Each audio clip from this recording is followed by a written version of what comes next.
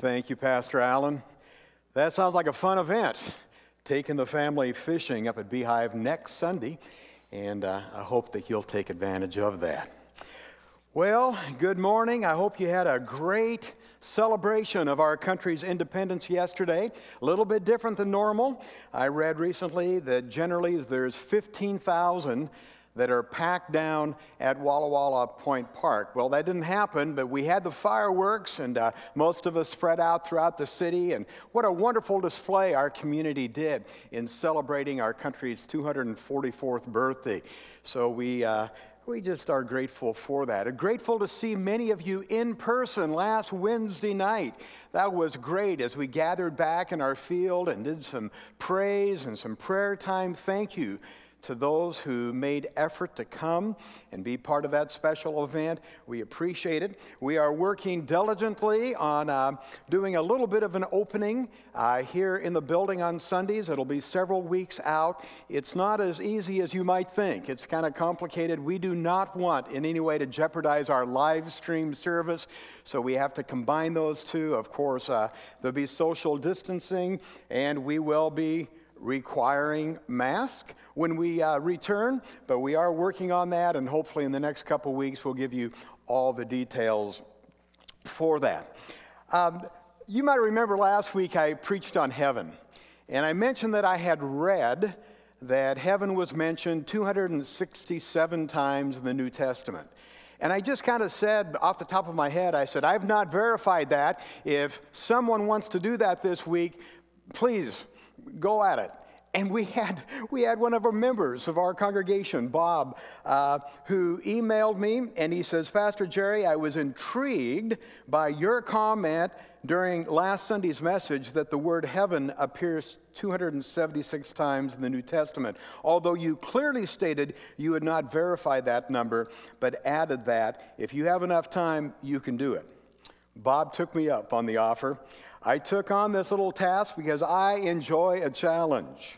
And by the way, I undertake these type of challenges frequently, not to discredit the message, but rather to learn many new exciting nuggets of wisdom, understanding, and knowledge within the Scripture. It's exactly what the Bible says we should do. As the Bereans study, show ourselves approved. Bob says, the number 276 you referenced appears to be reliable. He used the Logos Bible software, and he explained how he went about verifying that number. But thanks, Bob, for verifying that. Let's remember, this world is not our home. We're just passing through. We have heaven in front of us, and we want to just focus on heaven as we navigate through all the challenges of this life. And whatever the challenges that you might be facing this week, I know culturally, as a society, as a church, we're facing some common challenges. But then each of us individually, each of us as family units, have our own set of challenges. And I want to encourage you today that no matter what you are facing, God sees you. I want to talk about the God who sees today. And I want to look at a story of someone who might be considered a minor character in the overall epic of ancient history. This message is based out of Genesis chapter 21. I want to give away part of the ending right now, though, because I say it's a minor character, but in God's eyes, there are no minor characters. You are as important as I am. We all are equally important in God's eyes. So there's really no such thing as a minor character. But today's story is about a lady by the name of Hagar and her son, Ishmael. Now, you'll find this story in Genesis chapter 21.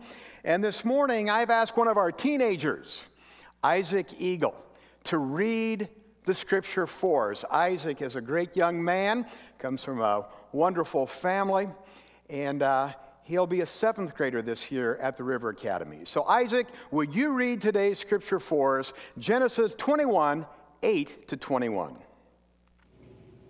The child grew and was weaned, and on the day Isaac was weaned, Abraham held a great feast. But Sarah saw that the son whom Hagar the Egyptian had borne to Abraham was mocking. And she said to Abraham, "Get rid of that slave woman and her son, for that woman's son will never share in the inheritance with my son Isaac." The matter distressed Abraham greatly because it concerned his son. But God said to him, "Do not be so distressed about the boy and your slave woman. Listen to whatever Sarah tells you, because it is through Isaac that your offspring will be reckoned. I will make the son of the slave into a nation also, because he is your offspring." Early the next morning, Abraham took some food and a skin of water and gave them to Hagar. He set them on her shoulders and then sent her off with the boy. She went on her way and wandered in the desert of Beersheba. When the water skin was gone, she put the boy under one of the bushes. Then she went off and sat down about a bow's shot away, for she thought, "I cannot watch the boy die." And as she sat there, she began to sob. God heard the boy crying, and the angel of God called to Hagar from heaven and said to her, "What is the matter, Hagar? Do not be afraid. God has heard the boy crying as he lies there. Lift the boy up and take him by the hand, for I will make him into a great nation." Then God opened her eyes, and she saw a well of water. So she went and filled the skin with water and gave the boy a drink. God was with the boy as he grew up. He lived in the desert and became an archer.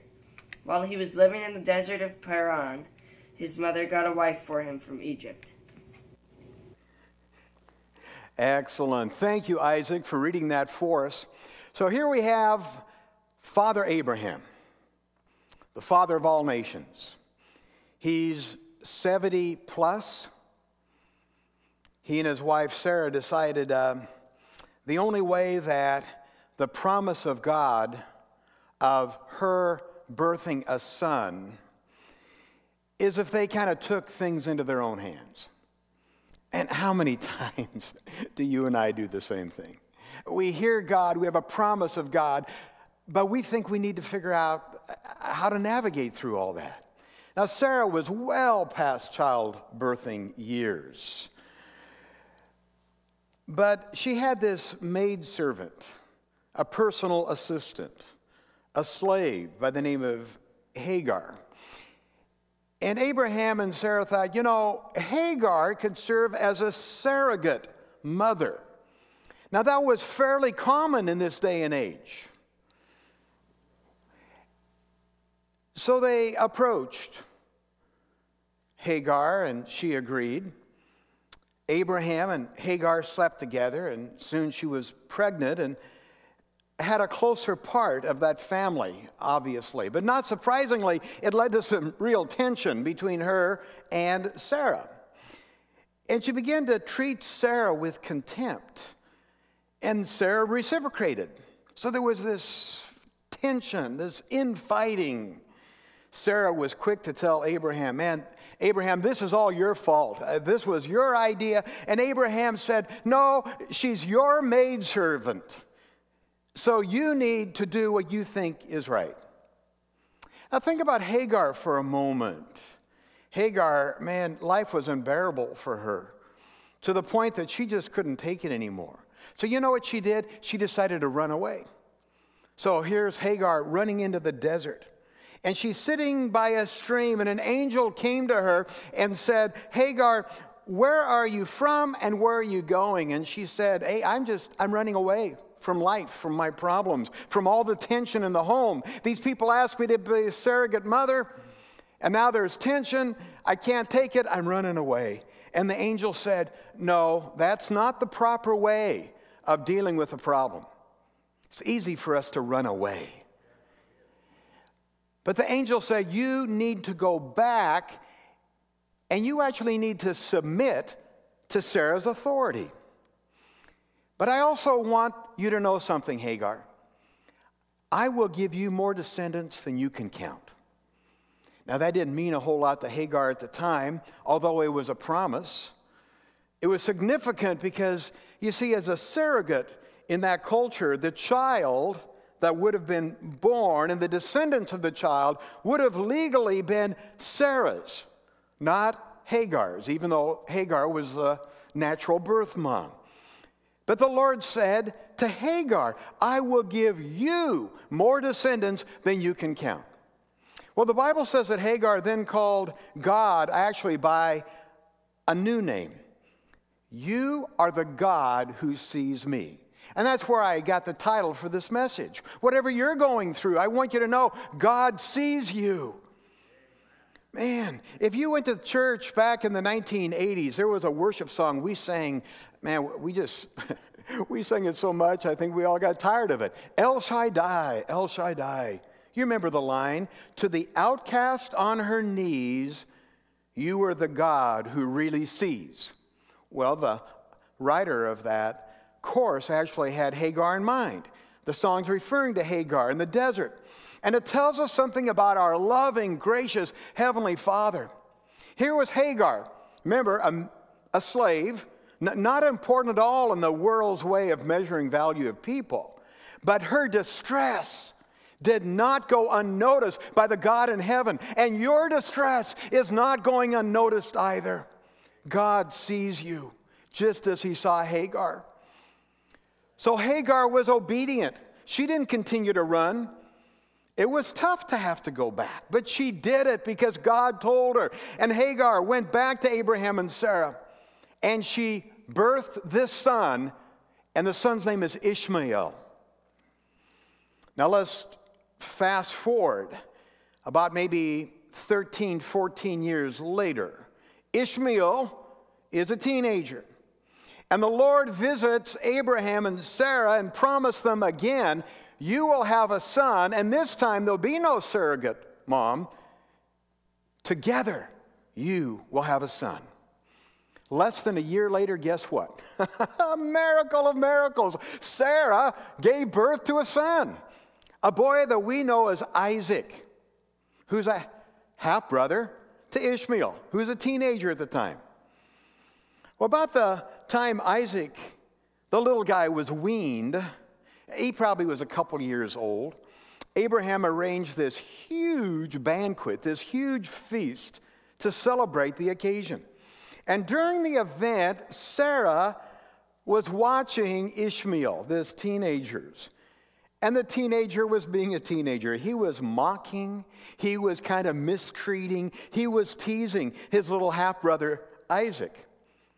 Well, Sarah naturally was furious at that kid.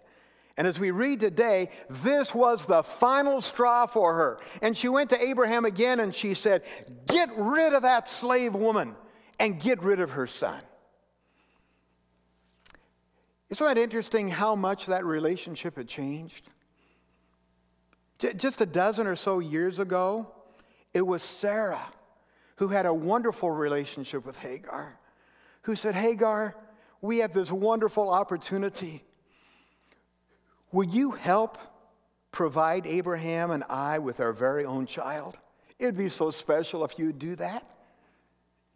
From there to get out of my house. Sometimes our relationships are like that. Abraham was grieved because Ishmael was his son. But Abraham had a tendency, I think, to avoid confrontation, as many of us do, to take the path of least resistance. So he wasn't sure really what to do. And God spoke to Abraham, saying in effect, don't worry about this. Do what your wife wants. I will make the son of your maidservant, Ishmael, into a great nation because he's your son too. So now we have a promise. Abraham is going to have a great nation through not only Isaac, but also through Ishmael. So the next day, you know what Abraham did? Man, he prepared a little food, little water. He put it in a backpack. He said, well, Hagar, Ishmael, you need to go now. You're causing too much conflict. We always want to get rid of conflict. Just like the oyster always wants to get rid of the sand in the shell. But it's that irritation. It's that process of working through that the pearl is developed. Abraham really probably didn't do a very good job, to be honest, of preparing Hagar and Ishmael for their journey. He probably could have done more. He gave them a backpack and some water. But regardless, after some time, as the story that Isaac read to us, Hagar and Ishmael were out in the middle of nowhere, in the desert, between Canaan, between Egypt, and the food ran out, and there was no water. And Hagar, man, she thought she knew what she was going to do next. She and her son were going to die. You're in a desert, there's no one around, you have no food, no water. She's never going to be found. And she couldn't bear to watch her son die. So the Bible says she made him sit underneath a tree in the shade, and she walked away. And she sat down and she began to cry and weep. Maybe that's where you are right now. Alone, crying and weeping. Verse 17 says, at that point, the angel of the Lord came to her and says, do not be afraid. God has heard. I don't know how many times in the last 30 years I have reminded you that is the one message that we see consistently throughout Scripture, particularly in the New Testament. Anytime an angel appears, anytime Jesus appears, it is always accompanied by the message, do not be afraid, for I am with you. God sees. That's the most common phrase recorded in the New Testament that Jesus spoke. What does this story out of the Old Testament say to you and I today? Where we are in our life, in our family, in our church, in our society.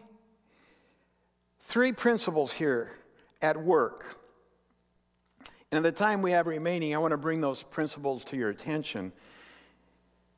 Maybe you feel like you have just fallen out of favor with the world. Ever felt like that? You've been banished to life's desert. Maybe not physically or literally, but in your emotions and where you are in your core. I want you to know these principles can help you through this difficult season that you're going through. Number one, you need to remember promises do not eliminate problems. Promises do not eliminate problems. Receiving a promise doesn't make you perfect. You can still mess up. Receiving a promise from God doesn't make all of your circumstances perfect. You might wake up the next morning and still find yourself in the same circumstances. Just because God has given you a promise, it won't eliminate all your problems.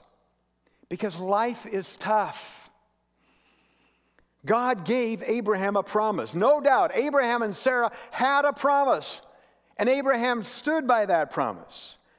But Abraham tried to fulfill it himself through Hagar. He went about it the wrong way. And Abraham made some serious mistakes. I've made serious mistakes. I would bet you've made serious mistakes. Receiving a promise from God does not turn Abraham into this perfect husband or a perfect leader. He still made mistakes. God promised Sarah a son. But you know, Sarah made mistakes too, didn't she? She failed to act at all times with the integrity that God wants us to have. Receiving the promise did not make her perfect. The same could actually be said for Hagar and Ishmael. The promise didn't make them perfect. It didn't eliminate their problems. It's easy, friends, for all of us to get into this cycle of placing blame or playing the if-only game. Viewing the past in terms of what we should have done. It's easy to look at the events of Genesis that we read here and say, man, Abraham and Sarah blew it. They never should have brought Hagar into the picture. Or maybe you'd be critical of Hagar and say, Hagar should have treated Sarah with more respect. Or Sarah should have treated Hagar with more compassion. Or Abraham should have stepped up and just solved the problem. Or maybe Ishmael should have been a better teenager. Maybe Hagar should have been a better mother. I mean, we can go on, and unfortunately, we all do that in our lives. We rehearse all these what ifs. And the fact is, everyone in the narrative contributed to the dysfunction of this situation. There was no one that was, unimpeachable. So here's what I'm saying. God had made a tremendous and generous promise that applied to all the characters in today's story. Yet those promises did not eliminate their imperfections, and it didn't eliminate their problems. Just because God has given you a promise doesn't mean that you're not going to still have to deal with the problem. Life continued to be messy for them. It continues to be messy for us. But the Bible says God has given us exceedingly great and precious promises. These are promises upon which we can build our life. Doesn't mean that life becomes perfect, but we have the promises. He promises peace in the middle of the storm. Does that mean you'll never have moments of sorrow, face times of turbulence, or situations of need? Of course not. God has promised to bless your marriage. Does that mean you'll never have conflict? No, you'll have conflict. God promises to fill our life with meaning. Does that mean everything we do is going to result in success? Of course not. Please understand, living a promise-filled life does not mean living a life without problems or a life without imperfections. But it means that God will do what God said He would do. He will bring it about in His perfect time. If you feel this morning you've been banished from the good life and you're wandering around in the desert, you need to come to the grips with the fact that even the promised life isn't free from problems or imperfections. But the season you're going through, this too shall pass. God's promises aren't going to change. God's promises aren't going anywhere. Each one will be fulfilled in your life in the proper time. The second thing I want to point out today is your tears. The tears that you've cried in times of pain and confusion. The tears matter in heaven. I say that because I found that in the scripture this morning. Man, if you're going through the desert, when you've been rejected by others, when it seems that no one cares about your pain, I want you to know that your needs have not gone unnoticed in the throne room of heaven. God notices your tears. See, when Hagar had run away from Sarah and Abraham, years before, the first time, she found herself all alone in the desert. And God heard her and came to her, and He became the God who sees me. God sees you. God sees me. He sees our tears. He sees our hurts, our confusion, our frustrations. Here it is years later now that she finds herself in the desert again with her son Ishmael. And this time not by her own doing. Remember, Abraham packed him the lunch and said, "See you later." She was rejected by the father of her very own son. And this time without the means to provide for her child. Truly alone like never before. And again, God came to her. Look at verse 17. The Bible says that God heard the boy crying. God hears your tears, your sobs, your pain. God heard the boy crying. And He sent an angel of God in response. Now, there's a lot of reasons that Ishmael might have been crying. I'm sure he was afraid. He was hungry. Maybe he thought he was going to die. Maybe it was because all of a sudden Ishmael, as a teenager, understood that their current dilemma really was tragic. And he was asking himself, man, what did I do? What could I have done? Why did my father kick me and my mom out? I don't understand it. Maybe I should have been a better teenager. Maybe I should have treated my little brother better. Why did I have to be such a bully? I don't know exactly what was going through Ishmael's mind. But he started to cry. He had regret. He had failed God. He had failed himself. Maybe for the first time, Ishmael was ready to take responsibility for his own action. Maybe that's why he cried. I don't know. I do know that when they were alone in the desert and about to die, he was crying, and the Bible says God heard his cry. And he hears yours too. Never doubt that. Remember, centuries, hundreds of years later, the children of Israel had become slaves in Egypt. They were oppressed under the hand of Pharaoh. And God called to Moses and asked him to lead them to freedom. And in Exodus chapter 3, verse 7, we read, I have indeed seen the misery of my people in Egypt. I have heard them crying out because of their slave drivers, and I am concerned about their suffering. He's the God that sees. He's the God that cares. He knows your pain, your tears. God has said, I have seen, I have heard, I am concerned. And I'm about to take action. Because remember, the promise is still yea and amen to all who believe. All things will work together for the good of those who love God and are called according to his purpose. The promises are yea and amen. And the same can be said in your situation. God hears, God sees, God knows what's happening in your life, and he will move when the time is right. Man, Jesus said in Matthew 10, not one of these single sparrows. And you take a walk down a riverfront park, there's all sorts of trees, there's all sorts of birds. Not a single sparrow can fall to the ground without God knowing it. That's what the scripture says. How much more is God concerned about you, his creation, who is made in his image? Your existence matters to God. Your tears matter to God. He's a God that really sees. He's a God who really hears. And he's a God, friends, that really cares.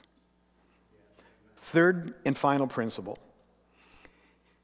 Only God can open your eyes or give you what I'm going to call revelation.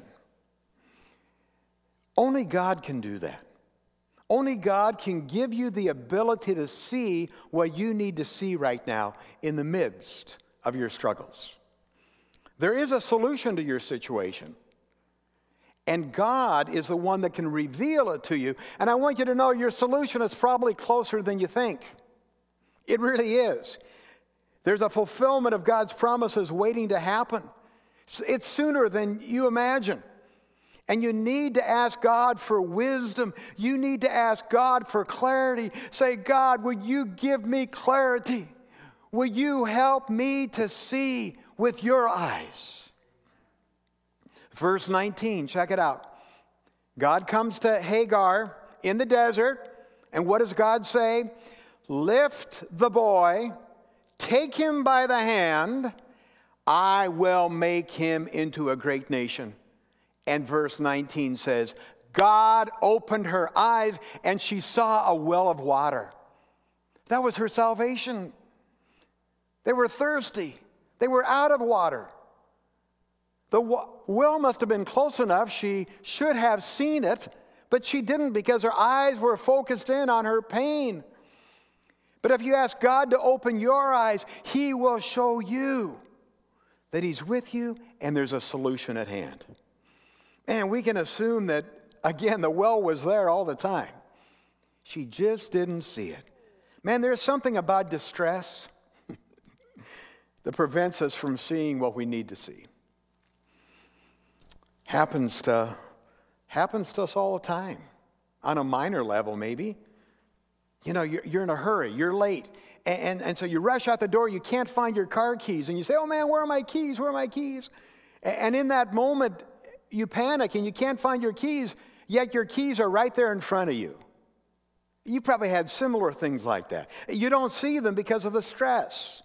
Sometimes we don't see the problems because of our stress and our pain. That's why we have to ask God to open our eyes. Man, it also happens really on a major league level. And it has the capacity to keep our life off course. You're so filled with fear, so filled with doubt, so filled with panic and despair, you just can't see the light at the end of the tunnel. But friends, God's solution to your problem is right there in front of you. You just need to ask Him to open your eyes. He did it for Hagar. He'll do it for you. When you surrender your life, now I'm not talking about just believing in Jesus. Man, everyone or almost everyone believes in Jesus. I'm talking about surrendering your life, making Him the Lord of your life, following Him. When you surrender your life to Jesus and let go of the steering wheel and let Him drive your life, this problem to Jesus, this problem to the Holy Spirit of God, they know, they can see. And God will open your eyes and enable you to see what you've never seen before. Friends, there's possibilities all around you, opportunities, solutions, but you'll never see it with your natural eye. We need to ask God to open our spiritual eye. Years ago, we sang an old worship chorus, "Open my eyes, Lord, I want to see Jesus." You remember that? Had nothing to do with physical eyes. Open our spiritual eyes so you can see Jesus in the midst of your storm.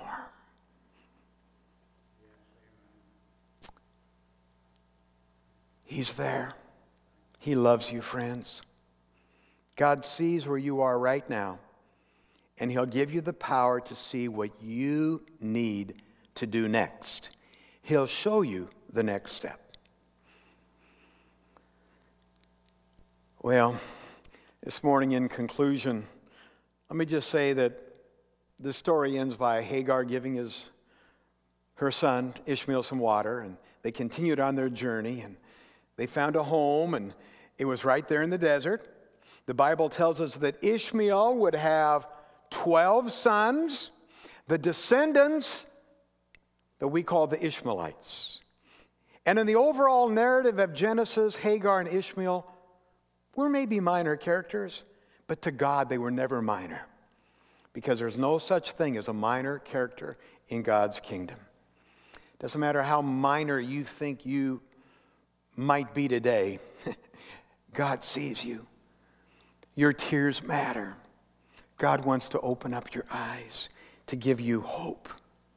I don't care how dysfunctional you might feel right now, or how complex your situation is, how many times you found yourself in this predicament. You matter to God. He sees you. He loves you. I'm going to ask Pastor Darth to come and just pray for us. Pray for you. Pray for me. All of us have things in our life right now that are causing us discomfort and pain. But God sees. Man, when you are all alone in the desert, He's the God who sees. And if you let Him, He'll open your eyes so that you can see the solution. You can see the next step. God sees you where you're at, but He's not going to leave you there. He's going to give you the ability to see yourself where you are, where you need to be, and what you need to do next. That's how God's promises are fulfilled in our lives. Pastor Darth, would you come and pray for us this morning? Let's pray together.